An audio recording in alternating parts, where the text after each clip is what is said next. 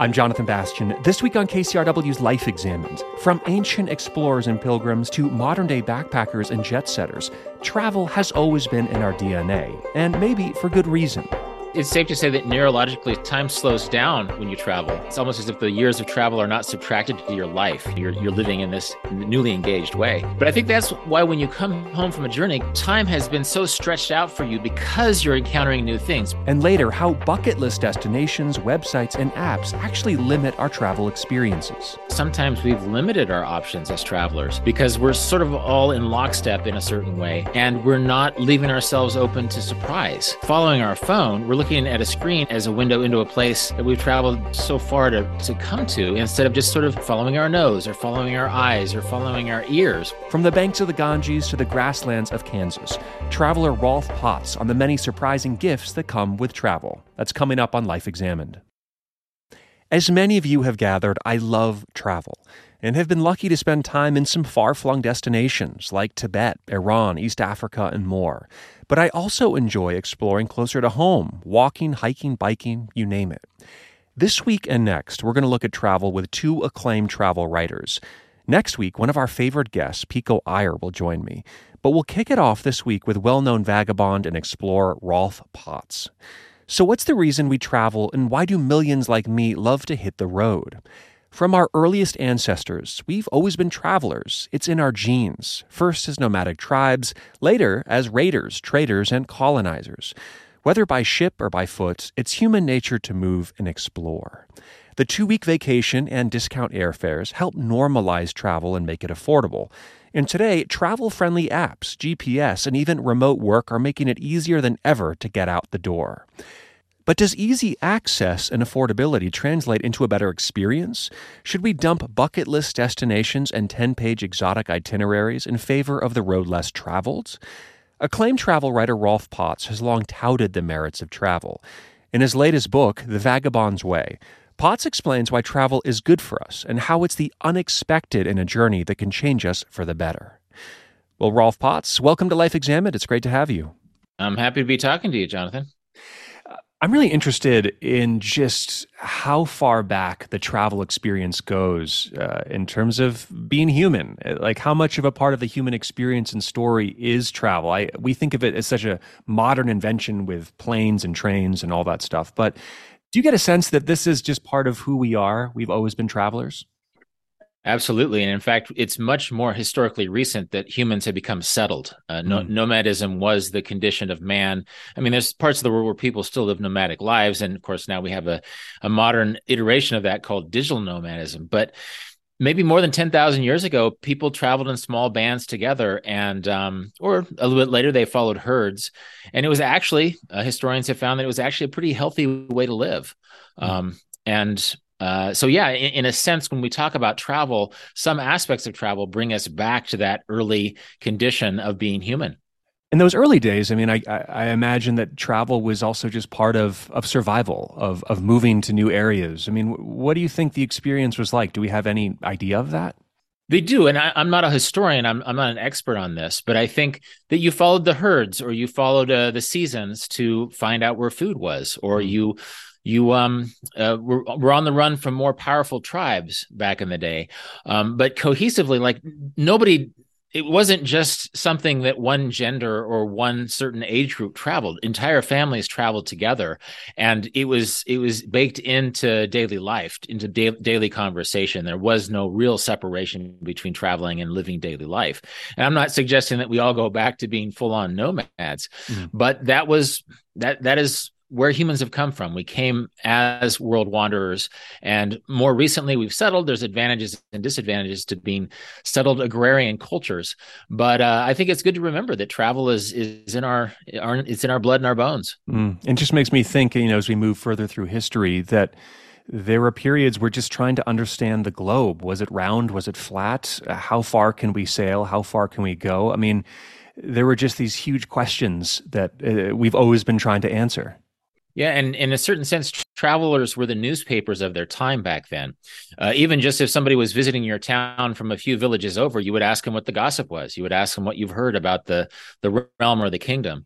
And then, of course, as mass media or certain forms of media came about, then you had explorers going to other parts of the world, those explorers leaving from China or from Europe or other parts of the world and sharing what they saw in other parts of the world. Often they got it wrong, but oftentimes that was literally how you got a sense for the world, not as we do now through mass media, but through people leaving home and returning home with news of the outside world.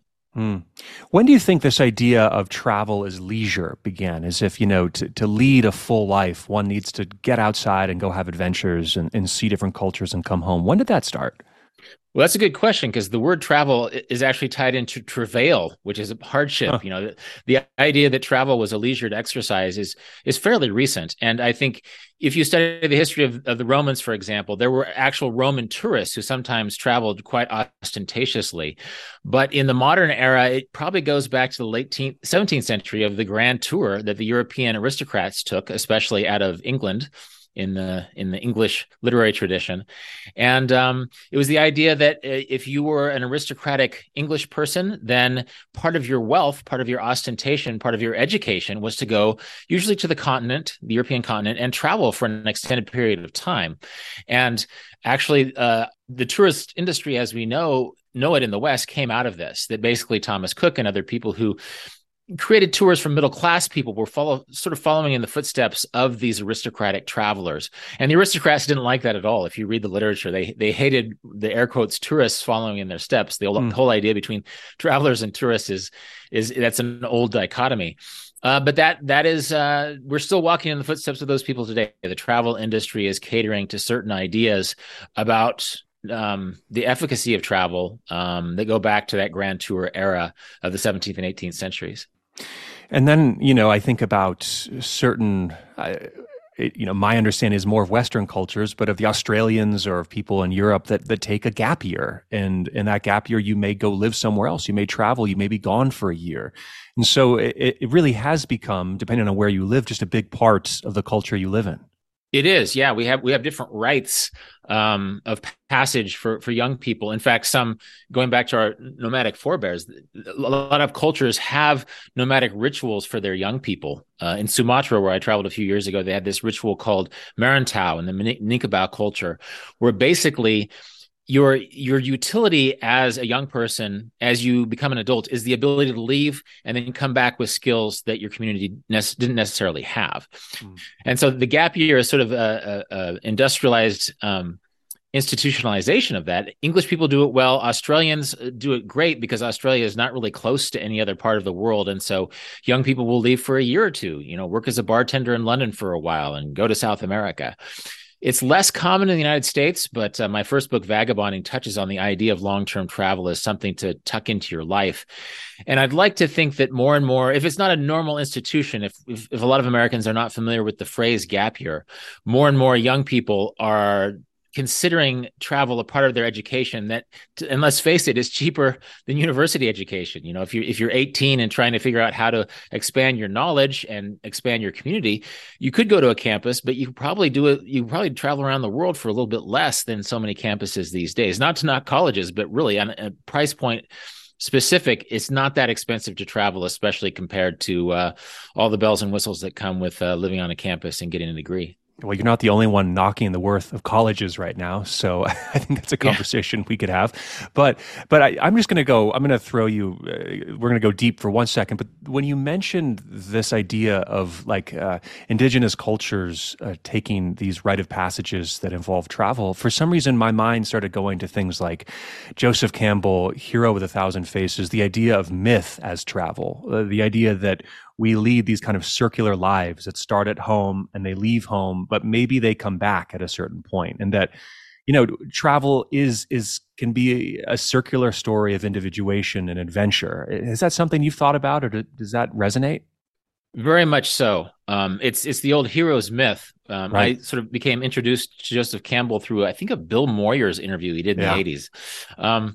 And it is literally, I think it goes back to that nomadic condition I was talking about earlier, or at least it's tied into that. Just the idea that you leave home in search of a journey, but then that journey is not complete until you complete the cycle home. Like Odysseus, the story we know of Odysseus is this man who went to war, and it's his struggle to come home. And actually, when he came home, he had to court his own wife, and he had to do some other things when he got back. But yeah, the hero's myth is key. It's just the idea that not only is travel a key thing for broadening yourself as a person, but coming home is a part of the journey. I think sometimes in the United States, at least, we have this romantic ideal of traveling forever, or really throwing ourselves into that lifestyle, when in fact, actually, a healthy trip is one that mindfully goes out in the world, but mindfully returns to the world. And even though we have mass media, speaks to the world in a way that mass media doesn't, for example. Yeah. And I think the idea too is that you go out into the world and you become changed to a certain degree, and you come home, and in a sense you share that story or who you are now with the culture from which you left. And I'm sure you've had experiences. I took a year off after college to travel through Asia, India, Nepal, Tibet, and I remember kind of coming back and, having lived in monasteries and been gone for so long. And I remember seeing some of my old friends, one of which I remember very clearly. He became a stockbroker in New York City, and we sat together somewhere in Midtown Manhattan. And our realities, or the way we looked at the world, were just so different at that moment that we could still share a common story of where we came from, but our realities back at home felt so different. And you do hear that for people that take these big, profound trips. Do you know what I'm saying? Oh, absolutely. And in my first book, Vagabond, I dedicate the entire last chapter to coming home, because oftentimes we come home and we feel so changed, we feel so enlarged and enlivened. And then we come back and our friends have about 2 to 3 minutes for our stories before they go back to the local gossip, talking about somebody's new hairdo or what's going on in the NFL or whatever. And so, and in a way, you sort of have to forgive them that, they have no frame of, they weren't there. They weren't there in this. And again, I think there's this mediated idea of what travel is. There's this consumer idea of what travel is. But until you're sitting on the banks of the Ganges or on the slopes of the Himalayas, I'm not sure exactly where you went. I should be curious to know. But until you have those experiences in a way that is meaningful to you specifically, then that's when you move past these mediated ideas of how the world is. And there's a lot of applications, including countries that are supposed to be dangerous, countries that are supposed to export terrorism. One of my favorite places, actually, I loved traveling in the Middle East 20 years ago. One of my favorite places was Syria, which is probably not safe to travel to now, but I can speak to the full-hearted worldview of the Syrians that I met with. The Syrians were great, awesome people, and you don't really read much in many parts of the world about what it's like to be a normal person in this part of the world, because we sort of have a man bites dog news environment, that sort of clickbait is not happy things. It's the lower part of our brainstem that's about fear and anxiety. And if that's the only way we're seeing the rest of the world through our screens, then that's probably not going to be a full version of the world that involves hanging out with normal people in the street and realizing that we have so much in common. Mm-hmm.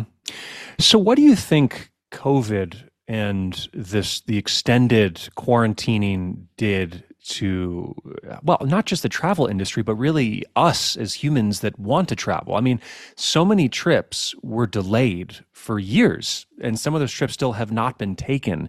So what do you think the impact of that was on all of us that wanted to be out in the world? Well, it's interesting that so many of the stories about what is going to happen to travel during COVID were about the travel industry itself. Just the idea that the travel industry was taking big hits, and that's true. But if you look at the history of travel literature over the years, it has always coexisted in times of plague and in times of war and in times of panic. That travel is a very resilient human activity. I think as individuals, one problem we had, I can't complain about COVID too much because I met my wife in Kansas during COVID. But I think what happens is that it really forced us back. I've talked about the mediated world, seeing the world through our screens. For a long time, we had no other option. And I think we were able to appreciate how unhealthy and how anxiety-inducing it is when you're indoors seeing the world through your screen all the time. I mean, viral infections notwithstanding, sort of having an ecosystem that was purely digital, while it has its uses, it probably wasn't good for mental health. Mm-hmm. And so I think getting out and having adventures in the physical world, and one, speaking of my wife, that not long after we met, we went on a what we called a micro adventure. Not my word, but I love the concept. We just decided, we were living in north central Kansas. We decided we were going to walk to this town called Little Sweden that was 22 miles away. And so we just walked for 7 hours, and it was during COVID, and we didn't really come into contact with that many people in the countryside.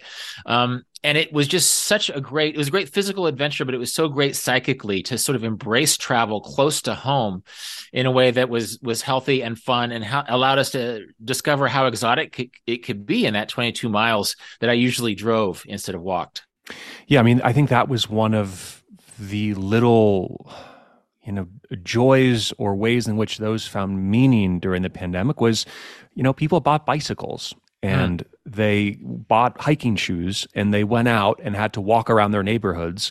And that can also be as profound an experience as, sitting on the Ganges. They're very different, but you know what I'm saying?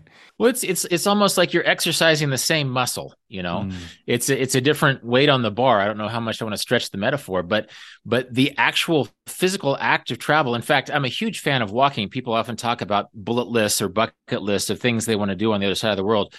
Go any place in the world and walk for an hour, and odds are you'll find something amazing and true about that place. And that's something I found very close to my home, but it's something I found, I'm sure you found it in India and Nepal as well, almost anywhere in the world, just sort of physically. It seems so strange that we've come to the point in history that sort of physically insinuating yourself into a place as opposed to just sort of digitally interacting with it.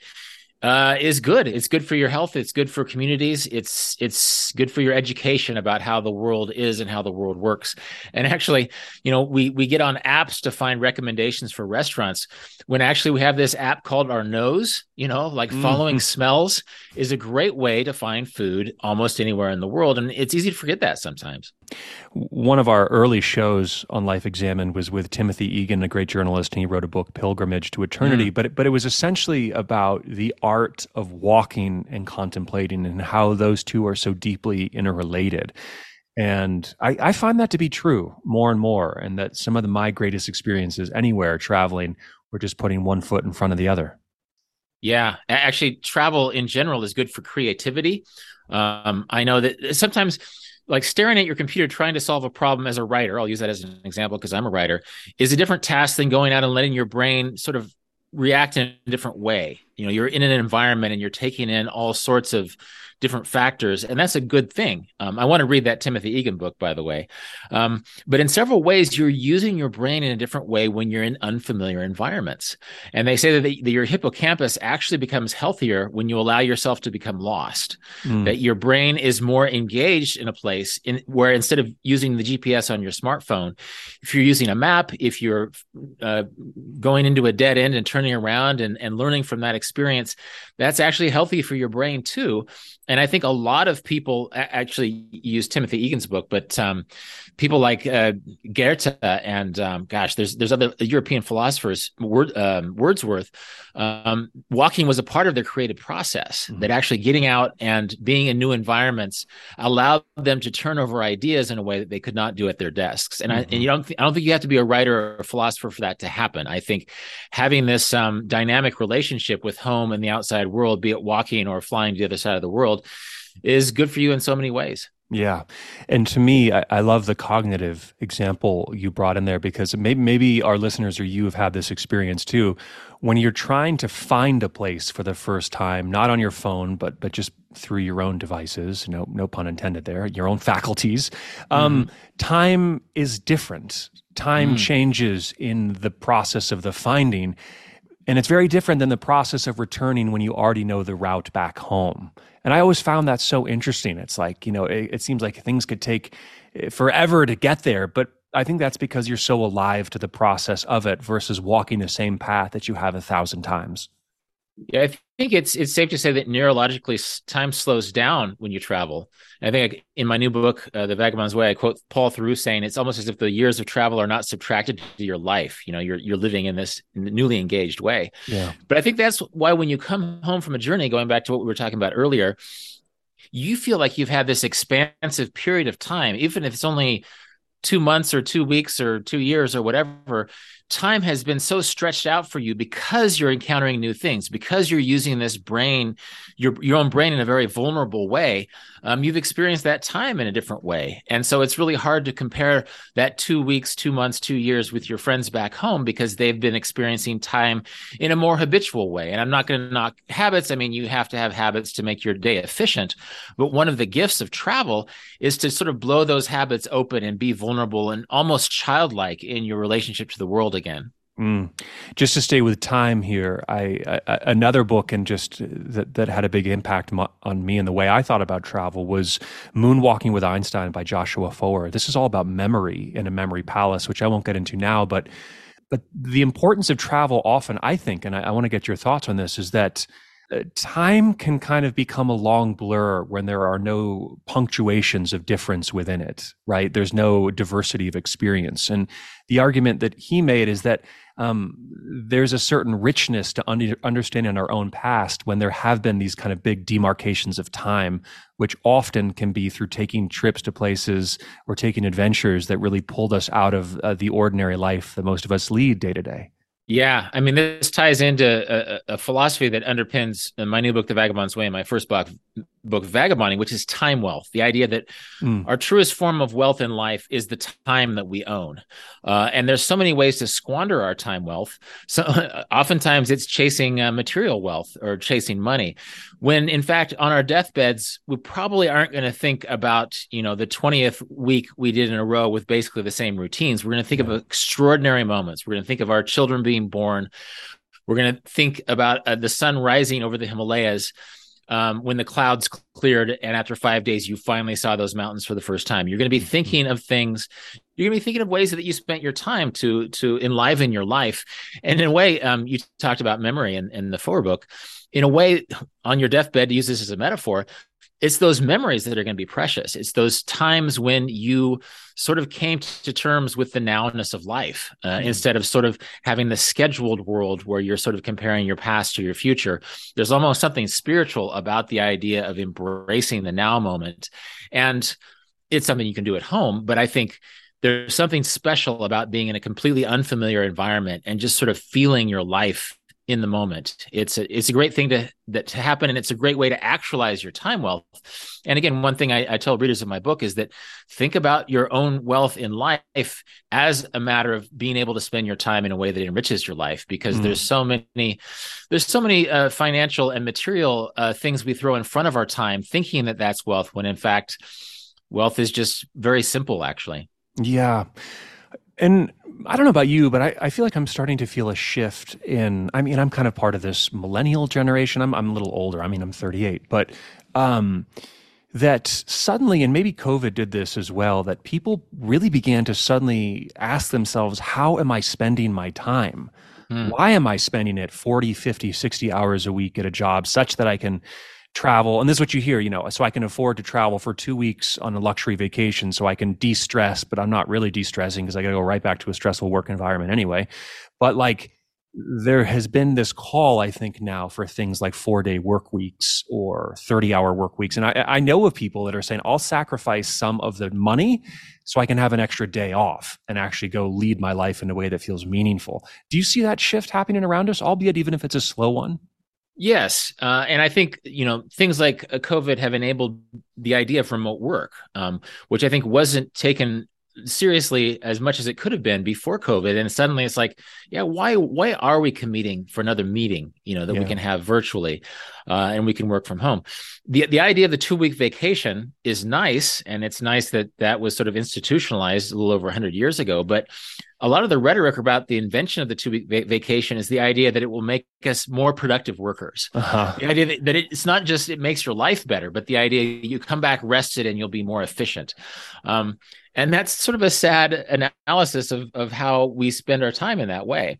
And not to knock 2-week vacations, But I think the relationship between work and life is something that we're given a chance to reconsider right now. And there's different models. We can see that other people are sort of living in a dynamic way. You know, I'm based in and talking to you from Kansas right now, which costs way less to live in rural Kansas than a more fashionable big city. It can be called geo arbitrage. That basically I can cash out in time. You know, I just have to work less to pay my expenses in a place like Kansas. People do it. Digital nomads do it in other parts of the world. I spend less of my time to meet my basic requirements. And so I can use that geo arbitrage to be richer in time in a certain sense. And so I think as we see each other through our screens living certain lives that are about digital nomadism or geo arbitrage or 4-day work weeks, I hopefully we can move back to the idea of a life that is centered around its experience rather than these material metrics by which we seem to have become addicted in the last century. You use the word digital nomad, and my sense is you've probably had a big impact on that word and kind of espousing that way of living. And how have you felt about those that have done this? I mean, travel with a laptop and Airbnbs for 2 years, go live in a van in which you're in a different part of the country every other week and work again on some type of device. Do you find it's an enriching way of life, or that it can also be, come with its own pitfalls? Well, it absolutely is an enriching ways of life, but it's not a silver bullet. You can still be a workaholic, but you're in Tbilisi, Georgia, or in Cancun instead of being back home in Indiana, right? Yeah. And so I think actually in The Vagabond's Way, my new book, I have a couple of mini chapters dedicated to the idea that don't just go and be a digital nomad because there's a fashionable hub for digital nomad workers. Because what happens is you take your home habits to this digital nomad hub. You don't really meet that many local people. And it just becomes less and less of a travel experience. So I think my first book, Vagabonding, influenced the digital nomad movement. And I think that is a great way to live, but you still have to hold yourself accountable to why you're moving around anyway. I think social media complicates and encourages this in some ways, just because you can sort of advertise the life you're living on the other side of the world through your Instagram account, for example. Yeah. But at the end of the day, it's those quiet things that really can't show up on your Instagram account that make it worth it. And don't spend 60 hours a week working to just make more money in another part of the world. Find ways to make it dynamic. And so I think it's fun. I mean, digital nomads number in the millions now worldwide, and it's not just limited to people from Western countries. But part of the conversation within the digital nomad community should also be about quality of life and about leaving yourself open to new places and not sort of living in a little bubble that's separate from the other people who live in the part of the world that you've taken such an effort to move to. I'm fascinated by your decision to stay in Kansas versus living in some very exotic place. Part of me feels like I may understand it. I remember going to some really beautiful places. I have this one image of going to St. Croix, for example, and met an expat there. And she had said, I just wanted to go try and live in paradise forever. But when you really spoke to her about what it was like to live in paradise, it wasn't that fun, actually. Like, it was kind of a grind, and the infrastructure was really brutal. And I think what I was hearing is like, I'm not sure if, just being here to make it work, to be near the white sandy beaches was definitely worth it. And I guess I have noticed this a little bit in my travels. I'd be curious to get your thoughts on that, though. Yeah, well, I think sometimes we superimpose the idea of paradise onto our work life. So the idea of drinking a cocktail on a beach someplace sounds like heaven. Well, then you get there and you're drinking the cocktail, and after the 7th day in a row, you feel kind of bored in paradise, right? Yeah. And so I think finding dynamic ways to live is good. And actually, one reason why I returned back to Kansas, which is where I grew up, is that I realized that everywhere I went in the world, especially developing countries, families pooled their resources to get assets in real estate or through their vocations. And basically, this has been 18 years ago now, I bought some land with my parents, and we had 2 houses on one parcel of land. And it was really a great way to live when I was home. I still traveled most of the year, but I had a home to come back to. It made me closer to my family in a certain way. And we forget that sometimes. I think we're hyper individualized as Americans, and we forget how much of people's happiness globally comes from their families and being close to their families and splitting expenses and labor with their families. My nephews, who also live very close to here, they were basically raised by their grandparents, my parents, because they lived nearby to each other. And so in this day, we're also it's very dynamic. My wife is an actress. She's from Kansas. She lives in Kansas, but she was on stage in DC for the last 2 months that she can, in an afternoon, be on the East or West Coast and do her job as an actress. And so I think there's this exotic idea of digital nomadism, independent location living, that sometimes applies to those white sand beaches in distant parts of the world, and that's great. But it also allows us to find places we love near our family and have a dynamic relationship with the rest of the world while we're living there. I think you're hitting on something important, which is the need for community, whether we're at home or traveling. I mean, I don't know about you, but I've traveled to some crazy places and I've been alone, and yeah, they were meaningful, but like a lot of things I remember were also shared experiences or meeting the people in the place. It wasn't just the sunrise or the wave. That there is still something important about the need for just, interpersonal connection in the journey as well. Yeah, and it's amazing how simple it can be to interact with people locally. Be it just sort of asking somebody about a certain food and how it's made, or taking part in a local soccer game in the village square, or going to a local class, even if you don't fully understand the language, and learning how to cook something or make something. That there's something really beautiful about the quotidian in the world. One of my favorite experiences in Egypt was getting a haircut there. It took like 2 hours and had 23 steps and cost me $6. And it was really just sort of a delightful way to spend a couple hours. It was a haircut. Nobody puts that on their bucket list, but I had a window into that certain corner of Cairo that I wouldn't have had I not submitted to a haircut. And so I think this idea of social capital, of meeting people and comparing your life to other people's lives and getting a window into their lives, is much easier than you might think it would be, because it's just a matter of finding ways to make your interests intersect. For example, right now, as we record this, the Morocco is about to play in the World Cup. I know, right? And I would like, next time I go to Morocco, if I go to Morocco in the next year, I'm going to wear a soccer jersey, because I think people are so excited about soccer in that country right now. And so that's just one window into a place. Who would have guessed a few years ago that the thing everybody would be talking about in Morocco is soccer? But it is. I mean, people everywhere love their sports. They love their families. They love their hobbies. They love food. They love all sorts of things about a place, and that's one fun thing about travel, is finding different windows into the experience of a place. And if you're just joining us, this is Life Examined on KCRW, and my guest this hour is Rolf Potts. He's the author most recently of The Vagabond's Way, 366 Meditations on Wanderlust, Discovery, and the Art of Travel. So why do you love to travel? How has travel changed your life, beliefs, or how you view the world? Share your thoughts on our Facebook page. You can find it at kcrw.com/lifeexamined. We'll be back with Rolf Potts for part 2 of this interview after this short break. Stay close. Introducing the KCRW donation car, designed to be recycled. This first-of-its-kind vehicle will save you time, space, and hassle by disappearing. Enjoy the luxury and comfort of turning your underused car into a donation worth hundreds, even thousands of dollars. The KCRW donation car, already in your garage, driveway, or on cinder blocks outside your house. Act now at kcrw.com/cars. I'm Jonathan Bastian, back with Life Examined on KCRW. We just heard traveler and author Rolf Potts talk about the importance of being open to the unknown when we travel. Great reviews online don't necessarily lead to having a memorable experience. So how has technology changed the way we travel? And are travelers today spending too much time looking down at their phones and not up at the experiences around them? Let's jump back into part 2 of my conversation with Rolf Potts right now.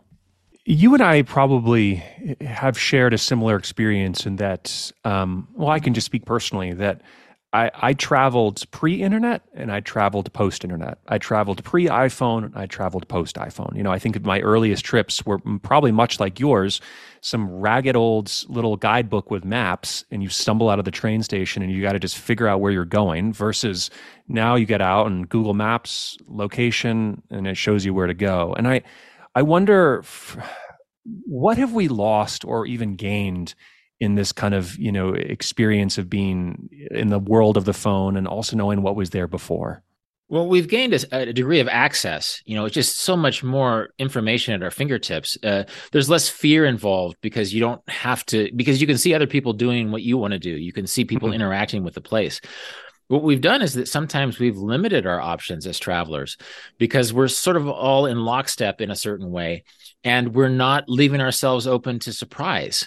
That we're following our phone, we're looking at a screen and as a window into a place that we've traveled so far to come to, instead of just sort of following our nose or following our eyes or following our ears. One of my favorite experiences in Damascus, Syria years ago was hearing gospel music and following it to a church and meeting these Sudanese refugees and having a great afternoon with them. And so I think allowing yourself to be surprised is something that's harder to do now. That almost, when back in the paper guidebook era, when you had a little neighborhood full of hotels that was in your guidebook that you went to, you were forced to leave yourself open to those five senses experiences and surprise a little bit, where now you can sort of have your entire experience virtually and through your phone before you go to a place, that you sort of turn yourself into a consumer of place. Instead of being surprised, you know exactly what you're expecting to get, and then you compare your experience with your expectations. When in fact, the best gift of travel is just allowing yourself to be surprised, stumbling into serendipity, having a bad time and realizing that it's not as bad as you thought it would be, being able to adapt in certain ways that we all did before we had smartphones. I think we forget sometimes how easy it is to adapt, how helpful people are, if need be, and how we can figure it out and have a great time doing it. Yeah, I completely agree. And what I don't like in myself is just how inept and scared and paralytic I feel now arriving to a new place without my phone and an internet connection, And I just think about recently going back to Mexico City in the last 4 or 5 years. It's one of my favorite places. And I used to go there a lot as a child because we had family there. And I was meeting a friend and I was thinking, okay, how am I going to get to his place? He's like, oh, just call an Uber. You don't even worry about it. You don't have to communicate. You don't have to speak to anybody. Just call an Uber at the airport and you'll be here in 20 minutes. And I was like, wow, well, that's convenient. But now there's no chance for serendipity. Now I think I'm just being swept off by technology to the next place. And with that, I think is kind of sad to me, It's sad because we have so many other resources that actually humans are pretty good at orienting themselves.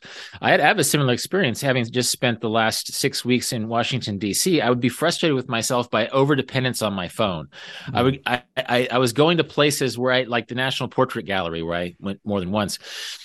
I sort of knew I could get there on my own, but I was using my phone just sort of on a random intersection. I knew I was within 3 blocks of where I wanted to go, but I was using my phone to orient myself. And so my head was down instead of up. And this is, I've written about this for 20 years and I still find myself subject to this. And so I think we have to actively remind ourselves that we don't really need the phone, and that humans have these elegant systems, including their noses and eyes, that help them get around.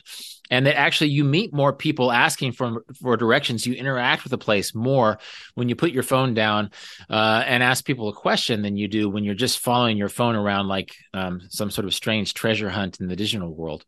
Yeah. And you have very famously traveled with virtually nothing. And I wonder if you could share a little bit about how you suggest we travel. Is it totally minimalist? Is it with some stuff? I mean, what for those that are like, I need to, I'm ready to get back out there and do it in a different way. What would you tell them?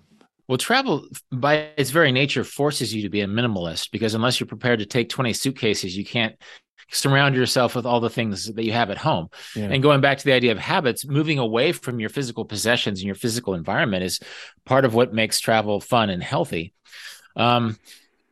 Let's see, 12 years ago, I traveled around the world with no luggage or any bags.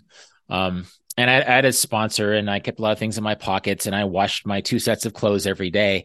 And there was this sense before I left on the trip, I've always been a minimalist travel, but I thought the adventure is going to come in solving these problems of what to do with no luggage. Yeah. Well, actually, within a week, I sort of had my routine down, and I stopped worrying about traveling with no luggage. It actually was pretty easy. I was cleaner than I was usually because every day I washed my clothes and put them back on. I had nothing to worry about losing because I was carrying very little. And it was a fun experience. I that was my only no baggage trip, but it's the day. One of the gifts of travel is that it gives you something new everywhere you go. Why bring 10 sets of clothes when, travel is not about fashion necessarily. It's about not what you carry on your back. It's what you see in front of your eyes, and it's who you meet and how you surprise yourself. And so, well, I'm not an absolutist about travel minimalism. I think it's good to remind yourself that you really don't need that much when you travel. Wash your clothes more often than at home and take fewer of them. Take fewer electronics, a minimum of toiletries, because you don't really need that much. You don't come back home from a trip and think, I'm really glad I brought those 5 sets of shirts. No, you think about the sunrises and the people you met and the soccer game on the village square. So I'm a big fan of going minimalistic. Similarly, what are your thoughts on traveling just to hit the big sites, going to India just to see the Taj Mahal or something? Do you think that's the way we should be approaching travel, or it should be a little kind of more nuanced or diverse than that? Well, those are tied in. Like the Taj Mahal is a bucket list item. The Grand Pyramids of Giza are a bucket list item. Those are great, and it's worth visiting. But the whole point of the bucket list, as I say in the Vagabond's way, is to get you out the door. And so, sure, you can tick things off, but odds are you're going to find something in a neighborhood 12 miles from the pyramids that's going to be way more memorable. And God, I'm a big fan of the city of Cairo in Egypt, just market culture and just the friendliness of people in Egypt is something that is way more interesting to me than the bucket list things that you're going to check off. And I think these days you can visit a Pizza Hut within a few minutes of the Grand Pyramid of Giza.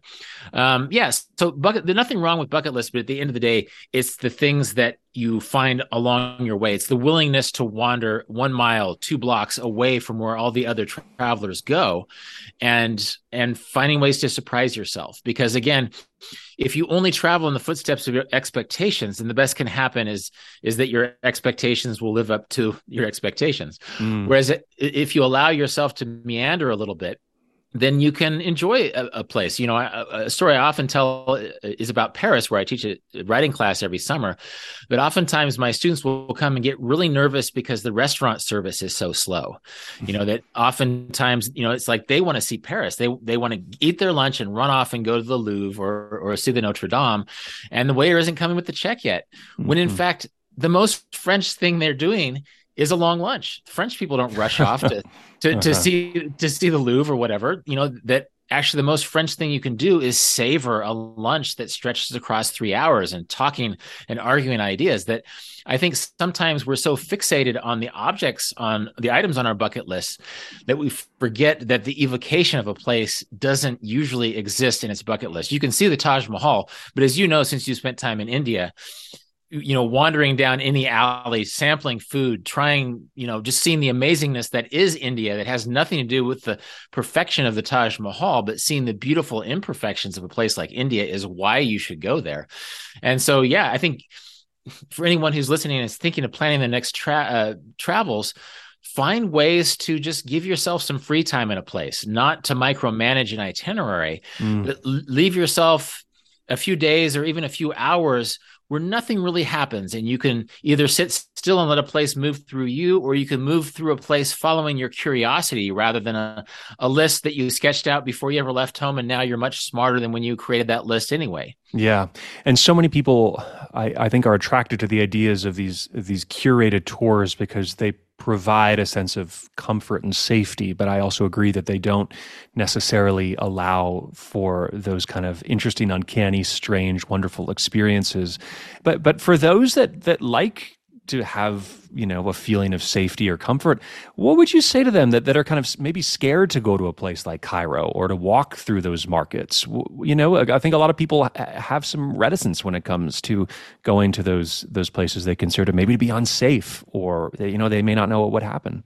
Yeah, well, do your research, and this just means getting past those man bites dog headlines and just sort of seeing what other travelers are seeking and finding in a place like Egypt, for example. You mentioned curated tours. I'm not going to be a snob about curated tours. I think sometimes there's really good ones, and usually the best ones are local people who live there. Take out the middleman, show up, and then find Mustafa, who can show you his neighborhood. Yeah, he makes a little bit of money, and you have a much more organic sense of that place than through a tour company that was organized through Dallas or whatever. And so one tip with curated tours in mind is go to a place like Egypt and spend the first day on a curated tour just to get a sense for things, just to talk to things, just to get your A-level idea of what there is to do in this place, and then give yourself some free time. Just because you take an organized tour doesn't mean you have to spend your entire journey taking organized tours. And sometimes an organized tour or a structured activity like a cooking class, for example, is a crash course in the place. And then you end with a much more sense of familiarity and a sense of safety, really, because statistically, most every place in the world is no more dangerous. I think the most dangerous things travelers actually do are like riding a rental motorcycle without a helmet or swimming in unfamiliar waters, which is something that can happen anywhere in the world. That basically, don't walk home drunk through a sketchy neighborhood at 2 a.m, just like you wouldn't do at home. Use common sense, get some information, make some friends, again, get your hair cut. And you'll find out that there's just some very quietly delightful things to do everywhere you go, be it on a formal tour or be it a couple of days after your formal tour when you're being a little bit more brave and striking out for some new ground. And just a side note on tours, you probably have seen this a lot more than me, but there's some really unusual and strange tours that are available now. I mean, I've traveled. I remember being in Nairobi, and there was the option to take tours of, I believe, is the largest slum in all of Africa, or black market tours. There's just some of this stuff I kind of wonder ethically what they mean or if they should exist, but they are kind of fascinating seeing the kind of experiences that people are looking for out there. Yeah, well, I think this is sometimes called dark tourism or slum tourism, but it doesn't need to be an exploitative, extractive experience. I spent some time in Rio before, and the favelas have this bad reputation as being a dangerous place where you shouldn't go. But actually, there's great art shows. There's great restaurants in the favelas. And so if you just find, again, you don't want to be reckless about this, but find a local person who can find you a guide, just sort of a local person to walk you through the neighborhood. And it need not be a dichotomous thing where you're the industrialized person walking through a poor neighborhood. It's like you're paying a local guy good money to show you the best place to eat and where the hot new artists are hanging their paintings.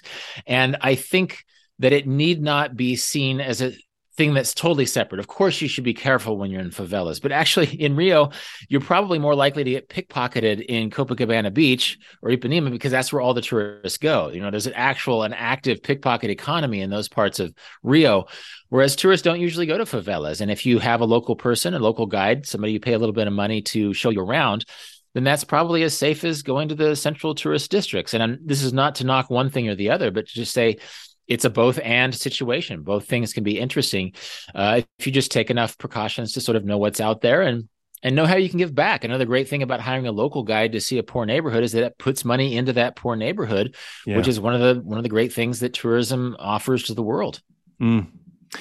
Well, as we begin to kind of close out, and I don't want to end on a very dour subject here, but how do you reckon with the question of travel and airplanes and CO2 emissions and wanting to go everywhere and see everything and gobble up all the experiences, but also recognize that we're in a climate that is changing because people want to move around so much? Well, I think it goes back to not having too many bullet lists on that to-do list of travel. I think that oftentimes digital nomads who move to a place like Colombia or the Republic of Georgia, they actually fly less once they're there because they're taking local trains and buses and share taxis, as opposed to someone who's just sort of doing business regionally in the United States, taking 6 flights a year, right? So there are ways to travel in an exotic way without being over-dependent on flights. Yeah. You can actually go around the world Oh, well, actually, if you're willing to go a few hardships and travel on freight ships, you can travel around the world without flying at all. But I think we forget sometimes that the most interesting experiences in a place like Thailand, for example, you go north to south on a train that's really amazing, and train culture around the world is really fun to experience, and it doesn't have as many emissions. There used to be the banana pancake trail through Southeast Asia. It's sort of a facetious term, but it's where the backpackers traveled years ago. Well, now that they have these cheap local flights, the banana pancake trail is less interesting than it used to be because people just fly to Bali from Bangkok instead of going to Malaysia and then to Singapore and then Sumatra and then Java and then Bali. Well, you can still do that. Just because they have cheap flights doesn't mean you have to put a bunch of emissions in the air. Stay overland, go those hardships. Don't fast forward your way through the world with a bunch of flights. Slow down a little bit. And so I think there's an extent to which travel anywhere where it involves a flight is going to be environmentally compromising in some ways, but actually you can travel in such a way that you are actually flying less than just sort of an average person doing business in the US. So I think, again, it goes back to being mindful about that. Or if you're really careful, if you're really worried about this, take that 22-mile hike out your front door. Take a road trip, take a train trip the length of the West Coast, and that counts as travel too. That you can have an epiphany on a mountaintop in Tibet, or you can have an epiphany in a Tibetan restaurant, 20 blocks from your home. It all counts, and it's all good, and it's all worth the effort that goes into it, and the thought and the humility that surrounds an act like travel. Mm-hmm. One of my favorite guests and authors, and I know he's also one of yours as well, is Pico Iyer. And I always love chatting with him, and he reminds me of the places he think are so important to travel to. And he lists countries like Cuba, Iran, Japan, obviously, where he lives, Vietnam. I'm curious, what are the places that have touched you the most, and that you would say, if I could recommend a place to go have your world just shaken and flipped around, here's where I would go. Oh, that's a good question. I mean, I'm a big fan of Cuba too. I went there about 15 years ago, and was just amazed by Cuba and Cubans. Just how Cubans could live with less, and how smart and creative and engaged they were with the world. I was a big fan of Cuba. I'm a big fan of Mongolia in part because it reminds me of my own home landscape. It's like Kansas on steroids. It's like grasslands for as far as you can see. And again, that's a culture that is still pretty nomadic, and just sort of seeing people who live their daily lives through the eyes of mobility is really fun to see. I was a little bit of a snob. I sort of cut my travel teeth in Asia rather than Europe. Like most Americans go to Europe first when they go overseas, or to Latin America. I went to Asia. And so I thought, well, what does Europe really have to offer me? Why are people so impressed with Paris when I've been to Delhi and I've been to Bangkok? Well, Paris is a beautiful and wonderful city, and shouldn't be passed up through the guise of reverse snobbery. I can keep going. I'm a big fan of Kansas. I know your listeners will probably raise an eyebrow at that. It's my home, but some of my earliest travel experiences were my science teacher father driving me on field trips through the grasslands of Western Kansas. And it made me understand that a place doesn't need to be super exotic or have big mountains or beaches to be really fun and interesting. And that if you look in a subtle landscape, you can find things that are exciting as other places. So as much as I can recommend specific places, I think sometimes it's following what you love. It's going to a place and finding out what people do there as much as any specific set of destinations. But yeah, Cuba, Mongolia, Paris, those are all great places. Patagonia. I went to Norway for the first time this summer because my wife has Norwegian cousins there. I went to the Faroe Islands. Fantastic places, and I hope I continue to surprise myself in my travel career as I collect new places. I want to continue to challenge myself to find new places, or at least new perspectives on places I've been to before. As Pico Iyer will attest, travel to new places as well as returning to old places is one of the joys of being alive and the human experience. And yeah, I couldn't recommend it more. I've been speaking with Rolf Potts, travel writer, essayist, podcaster, and author. Recently completed Vagabond's Way, 366 meditations on wanderlust, discovery, and the art of travel. Hey, thank you so much, Rolf. I feel like this could have gone on for another hour. It's so fun to discuss the world and travel and ideas, so I appreciate the time. Yeah, it's been great talking, Jonathan. And yeah, we'll have to talk India. We didn't even scratch the surface of it. We both spent a lot of time there. So yeah, for sure. All right, that's it for this week. The producer of our show is Andrea Brody.